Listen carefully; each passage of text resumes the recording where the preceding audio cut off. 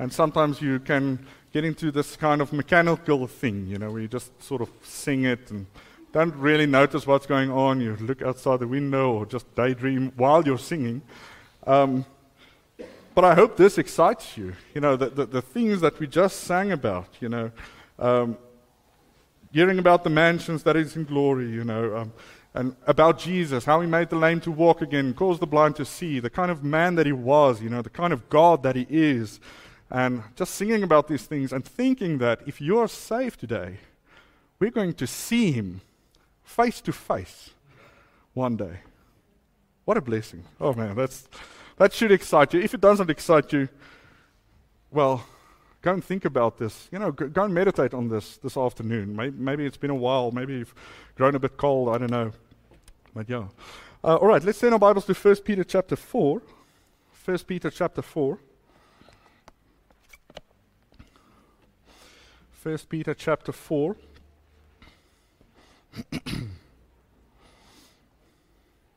And we've been studying this victory of Christ in 1 Peter in the section that we're in now, starting from the end of chapter 3. So we'll continue with that in 1 Peter chapter 4. Let's just read verse 1. You got it? All right. 1 Peter chapter 4, verse 1. Forasmuch then as Christ hath suffered for us in the flesh, arm yourselves likewise with the same mind. For he that hath suffered in the flesh hath ceased from sin. Let's bow our heads and pray. Lord, we thank you that we can sing your praises and that we can look forward to seeing you, to being with you. And Lord, what a wonderful day that's going to be when you come down and you come and fetch us, Lord, and we meet you in the clouds. That's going to be so amazing. Lord, please help us to keep on looking forward to that blessed hope of ours, to be gathered together with you and not to grow weary because of the things that's going on in this world. Lord, will you please speak to us through your word and spirit this morning. Please don't let the enemy come and the birds come and steal that seed out of our hearts, Lord. Let this seed fall on good ground so that it may bear fruit to you. We thank you for being with us here today, Lord, and we praise your name. Amen. Amen. All right, so you're in 1 Peter chapter 4.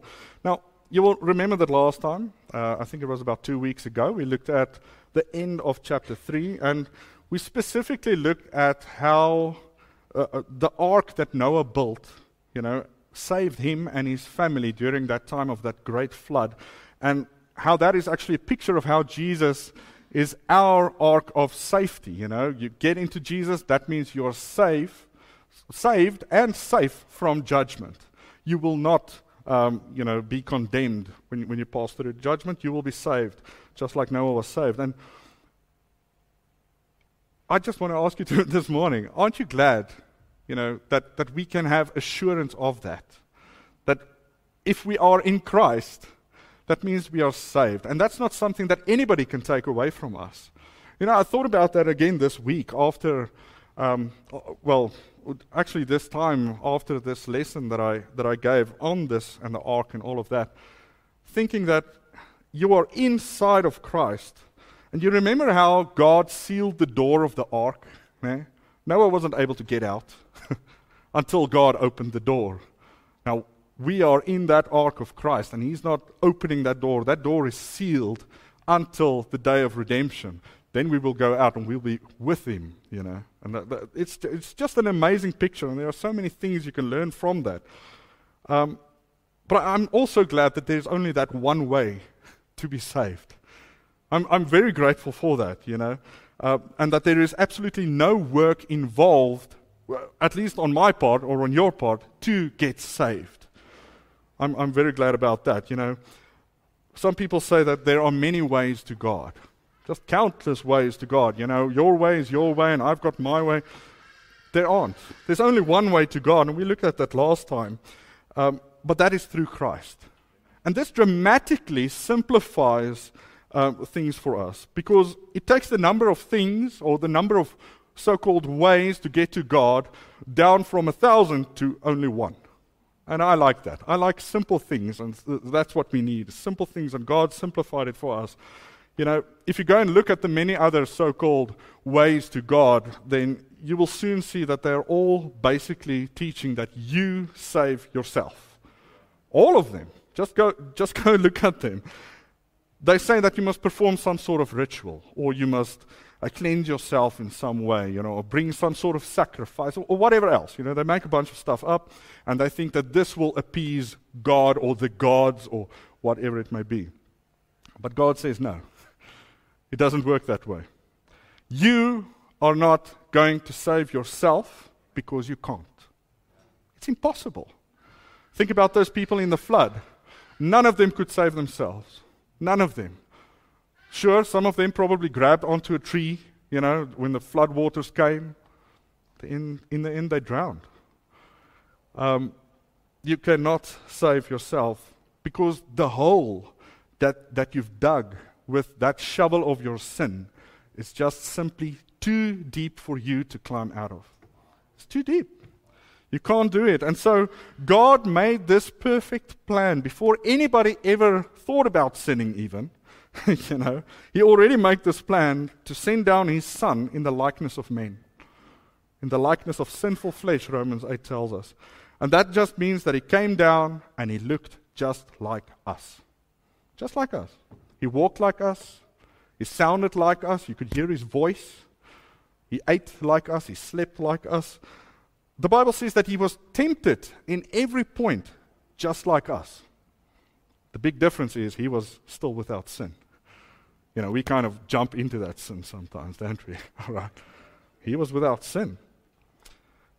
And that is amazing, And it is important that he should have stayed without sin. He should have kept himself like that. Otherwise, he couldn't pay for our sin. Then he had his own sin to pay for. And that just goes nowhere. And now, while he was here on earth, he proved to everybody that he is God's Son. Over and over again, but the people still hated him for various reasons. While he preached, he would often point out the hypocrisy of the religious establishment of the day. And you can just imagine that ruffled a bunch of feathers during that time. Some people just didn't like his popularity, because Jesus was popular. If they had Facebook in that time, you would see it all over Facebook. He was very popular. People were speaking about him. I'm reminded of the story of, in English I think you say Zacchaeus. Yeah? Zacchaeus, is that correct? All right. Now, Zacchaeus obviously heard about Jesus. He sort of knew something about Jesus. He knew enough that it motivated him to get into that tree to see Jesus. All right. So the stories did spread about Jesus. Some people said that Jesus blasphemed God because he made himself equal with God. He claimed that he was equal with God, which is of course true. He is equal with God because he is God. All right. He's one and the same. But they just didn't want to believe it, even though he proved it to them. They didn't want to believe. And so they waited for this perfect moment to grab a hold of him so that they could just, take him out of the way. They didn't want him there anymore, but they couldn't arrest him publicly because he never did anything wrong, and besides, they were scared of the people. Like I just said, he was popular. People liked him, even if it was just for the miracles that he did. All right, he was at least, and this is going to sound bad, but for some people, he was at least a good show, something to watch. They didn't have TV in those days. All right, so it was at least interesting. Now, during our family devotions this week, we got to Luke chapter 22 in the part where we read how Judas Iscariot went to the chief priests and he conspired with them to finally hand Jesus over to them. And I just couldn't help but think, how that must have felt for Jesus, knowing that one of his closest friends betrayed him. Judas was one of the 12. He was one of the close ones. And his good friend betrayed him. That must have been horrible. And so Judas knew that Jesus liked to go up to the Garden of Gethsemane and pray there, and he knew he was going to be there that night. So he led a mob of people to Jesus, And he betrayed him with a kiss. Can you just imagine that? Betraying him with a kiss. And then that was, of course, the start of Jesus' suffering at the hands of sinful and evil men. That's where it all started. They blindfolded him, they beat him up, they mocked him, they spat on him, they accused him of all sorts of false things, and they knew they were false things, but they just tried it out. They accused him. The governor of that area, knowing that Jesus didn't do anything wrong, then sent Jesus to be scourged because he was afraid of the people. He just wanted to appease them somehow, this crowd that was seeking blood. So he said, okay, you want blood? I'll show you some blood. All right, but he knew that Jesus didn't do anything wrong. During his scourging, Jesus was ripped to pieces by that whip that they used in that time. All while being mocked and laughed at by the soldiers that were standing there in that scene. When he returned from there, he had that crown of thorns on his head. You remember the crown of thorns that was beat into his head with a stick? And Pilate, that's the governor that I talked about, Pilate told the people that he still finds nothing wrong in Jesus. All right? And he asked the people, well, did you have enough now? All right?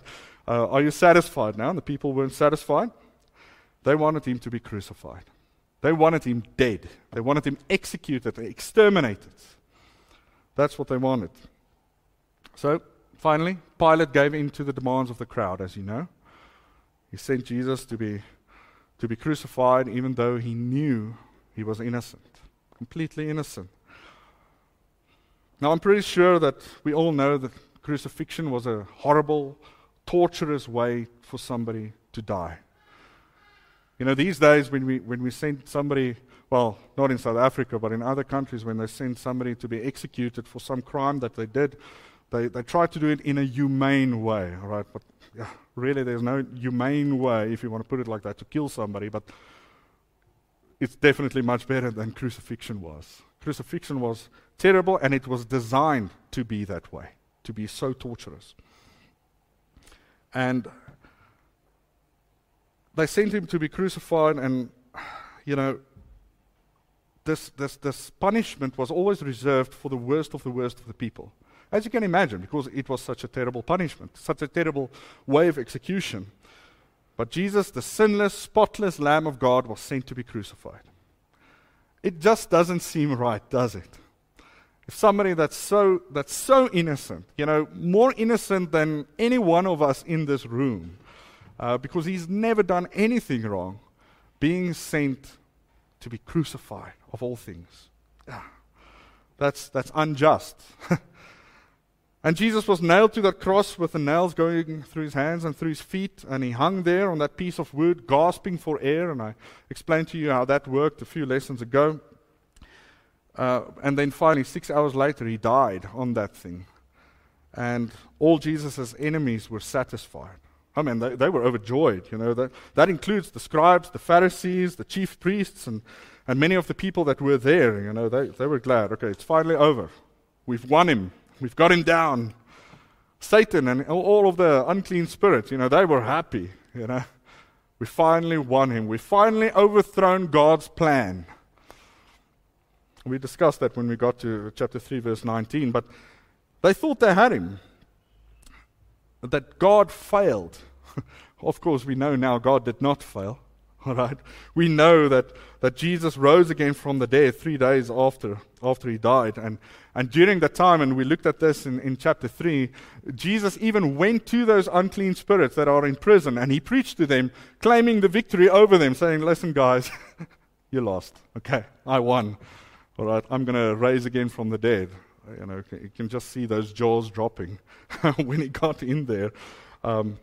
In that place. And now, as we read last time in verse 22, he's gone into heaven and he's on the right hand of God. That's the position of authority, the position of power, and being on the right hand of God, it is the ultimate position of authority and power. That's where Jesus is right now. All right? He conquered everything. He conquered sin, he conquered death, and he conquered hell. And right now, if you receive him, or you can receive this gift of salvation from him freely. You know, that's why we call it a gift, is because it's free. And like most of us have done that already in this room, but I'm pretty sure that some of you have not done that yet. You have not yet received Christ as your Savior. And I would encourage you to do that today. Nobody can make you do that. Nobody will make you do that. But really, you need that. Jesus is the ark to get into, to stay safe. We need to be in Him. And that is the good news for all of us here today. Folks, there is a judgment coming. It is coming. And that is why we say Jesus is the only way to be saved. Sometimes people get confused. Well, saved from what? Or maybe you don't even think about, okay, saved from what? But you are being saved from the judgment of God if you're in Christ. That's just wonderful grace and mercy from God. And that is the gospel message. And what I find wonderful about the gospel of Christ is that not only does it give us life, of course it gives us life. We receive eternal life through it. But if you are faithful and if you are growing in your faith as you should, it becomes your life. You live for it. It becomes the starting point from which you make all your decisions, such as how to raise your children, or how to spend your money, or how you should do your job, or how you should approach the government even. These are things that we've learned in this epistle already. The gospel informs us on how you should treat your friends. And it also informs us on how we should treat strangers. It helps us to know how we should behave both in public and in private. We can learn how to please God in every aspect of life, whether you are going through a good time or a rough time. All of that we can learn. But this message of the gospel should keep on. It should continue changing your life. You see, that change starts that very moment that you believe the gospel and you receive Christ as your Savior. We say that you are born again because that's what Jesus called it. But that just means it's a new start. It's a brand new start. And from there on out you should grow. And you should grow in your knowledge of Jesus. And you get to know Him better. You get to know His Word better. And the deeper you go into that, the better or the more it will affect your life, and your response towards the gospel will not change, but it will grow, if I can put it that way. And that is what Peter is showing us here as we've been going through this epistle. And where we are here at the first verse of chapter 4, he's specifically telling us that we can look at Jesus and how Jesus went through all of His sufferings and through all of, and how He finally died, and how we can apply that to our lives. Many people don't think about that. We don't think about, oh, well, I can actually apply that to my life. Well, we're getting that in this epistle. So now let's turn our attention again to verse 1, chapter 4, verse 1. He says, "For as much then as Christ hath suffered for us in the flesh." So we can see here that Peter is connecting this with chapter 3 and verse 18. Look at 3 verse 18. He says, "For Christ also hath once suffered for sins, the just for the unjust." That's what I just explained to you, that he might bring us to God, being put to death in the flesh, but quickened by the Spirit. So Jesus suffered for us, and He suffered for our sins, and He died for that. All right, that's the entire suffering. Even the death was part of it.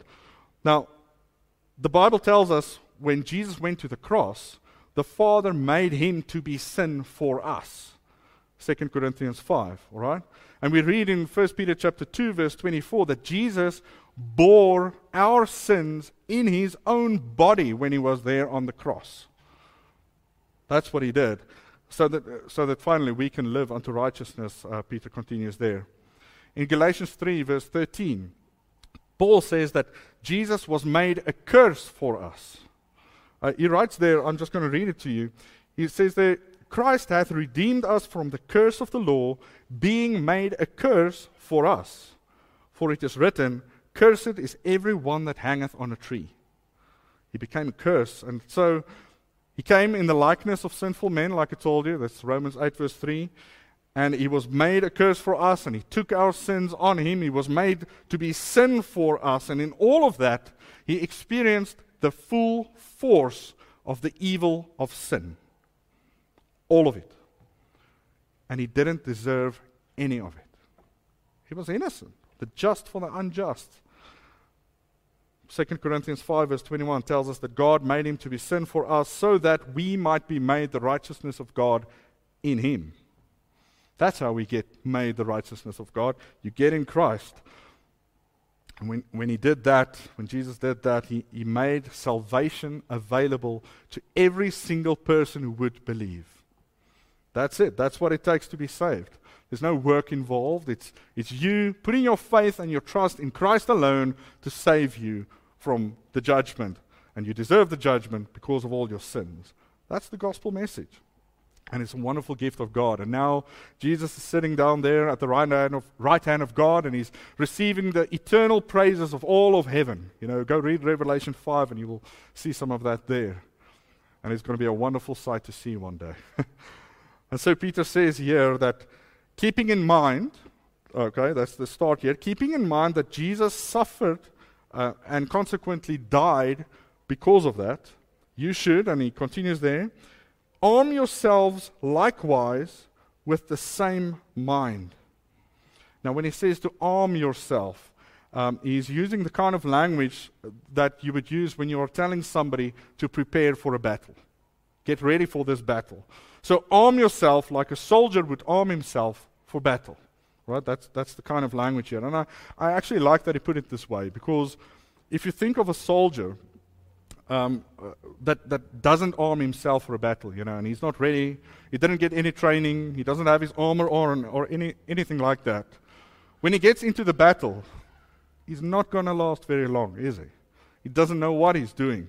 He has no idea what's going on. He's going to lose. All right? But if you think of true soldiers, these are men that show up and they receive some intensive training to strengthen both their body and their minds. They are taught how to protect themselves and how to use various kinds of weaponry and all of that. And it is usually some other more experienced soldier that would teach these new soldiers, if I can call it like that will teach them and train them, because, that's the best way to learn, is to learn from the experience of somebody else, somebody that came before you. They can teach you a lot about how to handle certain situations because of their experience. And so this is what Peter is saying here. Jesus is that more experienced soldier. All right? A Christian can look at the suffering and the death of Christ and how he went through it all and how he was victorious through all of it and because of it. And now, just like a soldier arms himself for the battle, you should arm yourself with that same mind or that same attitude as Christ had. That's what he's saying there. And what's that attitude? Well, Jesus was ready and he was willing to receive that or to go through that unjust suffering and to finally die because of it. And so a Christian should arm himself with that same willingness to die. Because we know that death ultimately brings the greatest victory, doesn't it? Now, Peter was not making up a new concept here, actually.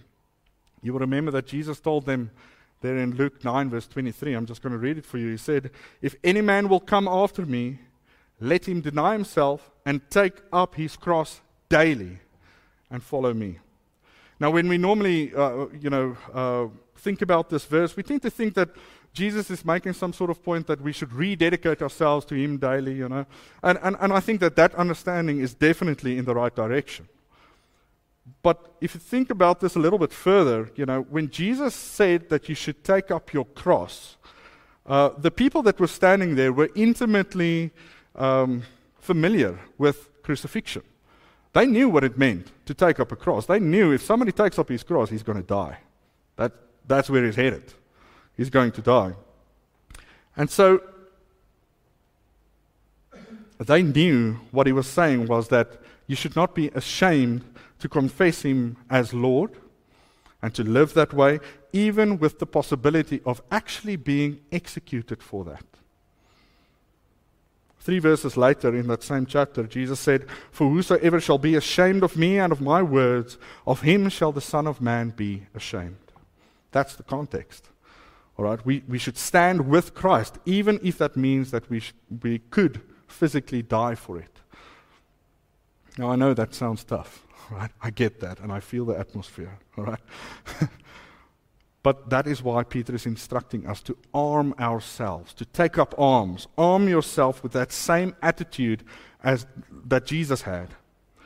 A Christian should be ready to accept suffering and even potentially death as part of the Christian life. Now, this doesn't mean that when persecution comes that we just surrender and say, oh, well, I'm going to die anyway, so let me just die, I'm not going to try to hide or further anything, I'm just going to surrender. That's not what it means. Because we know about the victory that Jesus has won for us through his death and resurrection, that becomes our motivation for arming ourselves like that. We don't just sit back and say, oh, whatever, if I'm going to die, I'm going to die, and that's just how it is. No, I've rather replaced that with a confidence in the promise of God, that I am in Christ, and therefore, as Christ has won the victory over death, sin, and hell, well, I'm part of that victory, and now I'm more than a conqueror in Christ. That's what replaces that, and that is what we should be arming ourselves with, like the attitude that Jesus had. There have literally been thousands of martyrs throughout history that have been willing to die because they armed themselves with the same mind or the same attitude as Christ. Go read the stories. There are so many stories. Go pick up Fox's Book of Martyrs and go read some of those stories of those people, They had that attitude, the same attitude as Christ. And Christ was willing to be faithful to the Father no matter what the cost may be. And that's the sort of attitude that we should arm ourselves with, even though we are not going through that type of persecution right now.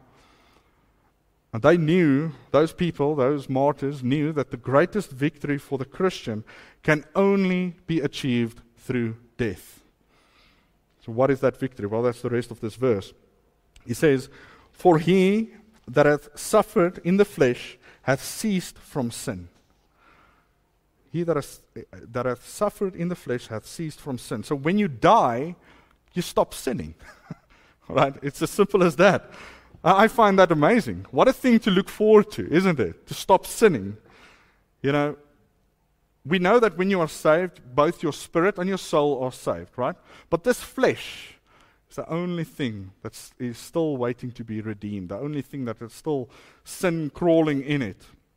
That is the flesh. It still needs to be saved. Even after salvation, you're going to be stuck with this until the day that you die. All right? So just strap in, all right, for the long haul. You will have a constant battle with this flesh. And I hope it is a battle for you. I really do.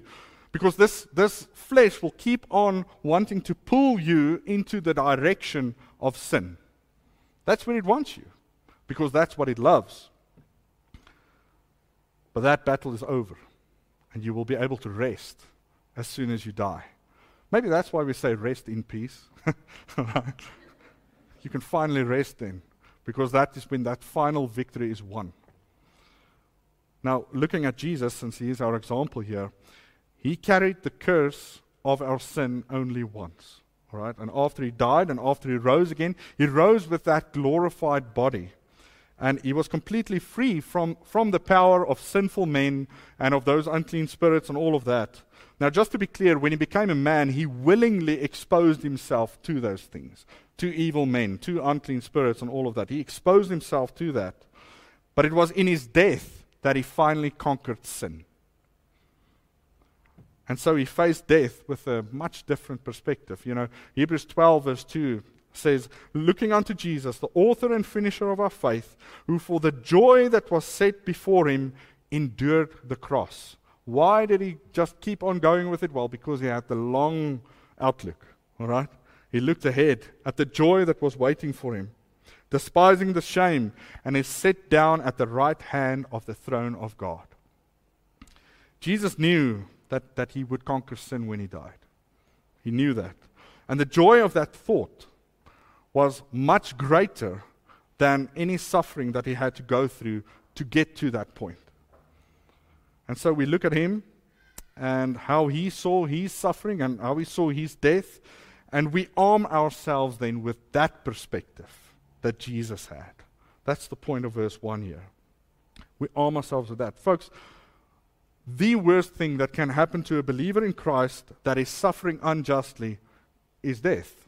That's the worst thing that can happen. But, I know we don't necessarily like to talk about death. We don't necessarily like to think about our own demise one day.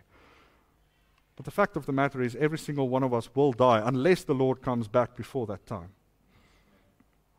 Otherwise, we will die and we will be raised again when He comes back to fetch us. But we will die, and it's an uncomfortable thing to think about.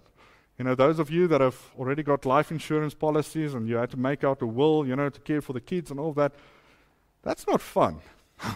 That's really not fun to think about that. But it's going to happen. It's going to happen. It's a reality that we should all face. We are all going to die. But just as death is the worst thing that can happen to a believer that is suffering unjustly, or just to a believer, whether or not you're suffering, just the same way it is the best thing that can happen to you as well. Because after death, you're finally freed from sin. Like in free. All right? It won't have any hold on you anymore. And I've often wondered, I don't know if you've done this before, but I've wondered what it would be like to not have any sin in me at all. Because that's the way it's going to be, right? We're not going to have any sin. What is that going to be like? We're so used to the sin, running through our veins almost, We're so used to that. But just think about this, To no longer have any sinful lusts inside of you that is pulling you in some sort of direction to do something, that you have to keep on fighting and keep on fighting. To no longer have any sinful thoughts. That'll be amazing, to be able to react or to judge every situation correctly in exactly the right way, because you don't have sin clouding the whole thing. To no longer have any difficulty in deciding whether to do the right thing or to do the thing that you think you want to do. That's the battle, isn't it? Wouldn't that be amazing? What a thought. In Romans 7, Paul explains this exact frustration that he has with himself, and which is similar to what I think all believers experience this. He says there in Romans 7 verse 14, "For we know that the law is spiritual, but I am carnal, sold under sin. For that which I do, I allow not. I do those things that I tell you not to do." So, don't do what I do what I say, that kind of thing. All right? But that's the stuff that I'm doing, he says. "For what I would, that do I not." Those things that I want to do, I don't find myself doing those things. I hate that, But what I hate, that do I. Then again in verse 18, he continues, he says, "For I know that in me, that is in my flesh, dwelleth no good thing. For to will is present with me, but how to perform that which is good I find not." Have you ever felt that way? That you keep on trying to do the right thing over and over again, and to leave some sort of sin behind. I think all of us have some sort of sin, at least one that is really, it's really got its claws in you. And you're trying to get away from that thing, and then just before you know it, you do that exact thing that you're trying to get away from. That's a frustration, isn't it? And that's exactly what Paul was struggling with. That he doesn't do the things that he knows is right to do, and that he would like to do, but that he finds himself doing the sin that he hates. That's the battle, folks. That's the battle that we should all be engaged in. And like I said previously, I really hope you are engaged in that battle. Don't just go along with it. Because if you go along with it, you're going to be swept off with that sin. And it's going to take you in a path where you don't want to be. Finally, Paul cries out in that same chapter with frustration in verse 24, where he says, "O wretched man that I am, who shall deliver me from the body of this death?" And then he gives the answer in that next verse. He says, "I thank God through Jesus Christ our Lord." That's who's going to deliver me from this body of this death. The sinful flesh will, unfortunately, let sin keep on rising up in us. It'll just be a constant thing until that day that we die. And it will be a battle that you will fight to the very end. But one day, folks, one day, whenever we die, we'll finally be delivered from this thing, this sinful flesh. We'll be delivered from this thing. And if you have that perspective, then that fear of death disappears, doesn't it? Because it almost becomes something precious, something to look forward to even. Now, I'm not talking about, problems such as suicide and stuff like that, all right? I hope you get that. I think you got that, all right? That's not what we're talking about. But we're talking about that eventuality. It's going to happen. You're going to die one day, and then you're going to be free from all of this. It's going to be wonderful. What is your reaction to the thought of your own death? Have you considered that before? Have you thought about this? What do you feel like when you think about this? Are you afraid of it? If you are afraid of death, why are you afraid of it? Maybe go down that road a bit today. Is it because you are not right with God? I think that gets many believers. I know I'm not right with God. Please, I don't want to die right now. I first want to make things right with God. Is that it? Maybe you are not saved. Maybe you've never received Christ as your Savior. Maybe that's why you don't want to die. Maybe that's why you're afraid of it. If that is true, that can be fixed today. Really, it can. Jesus can fix that for you today. He's willing and able to save you that moment that you receive Him as your Savior.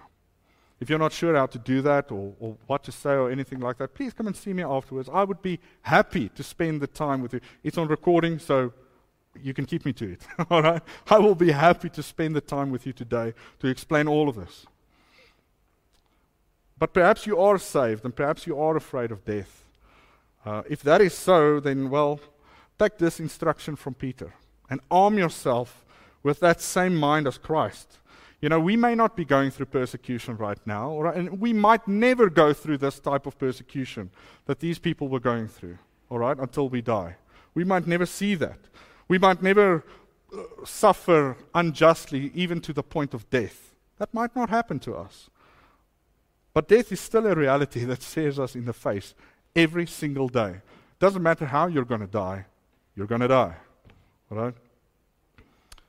For us, believers, folks, death is just a door that we go through to be with Christ and where we will be without sin. That's what it is now. It's nothing to fear. I'd like to end off with a summary in 1 Corinthians 15, if you can turn your Bibles there.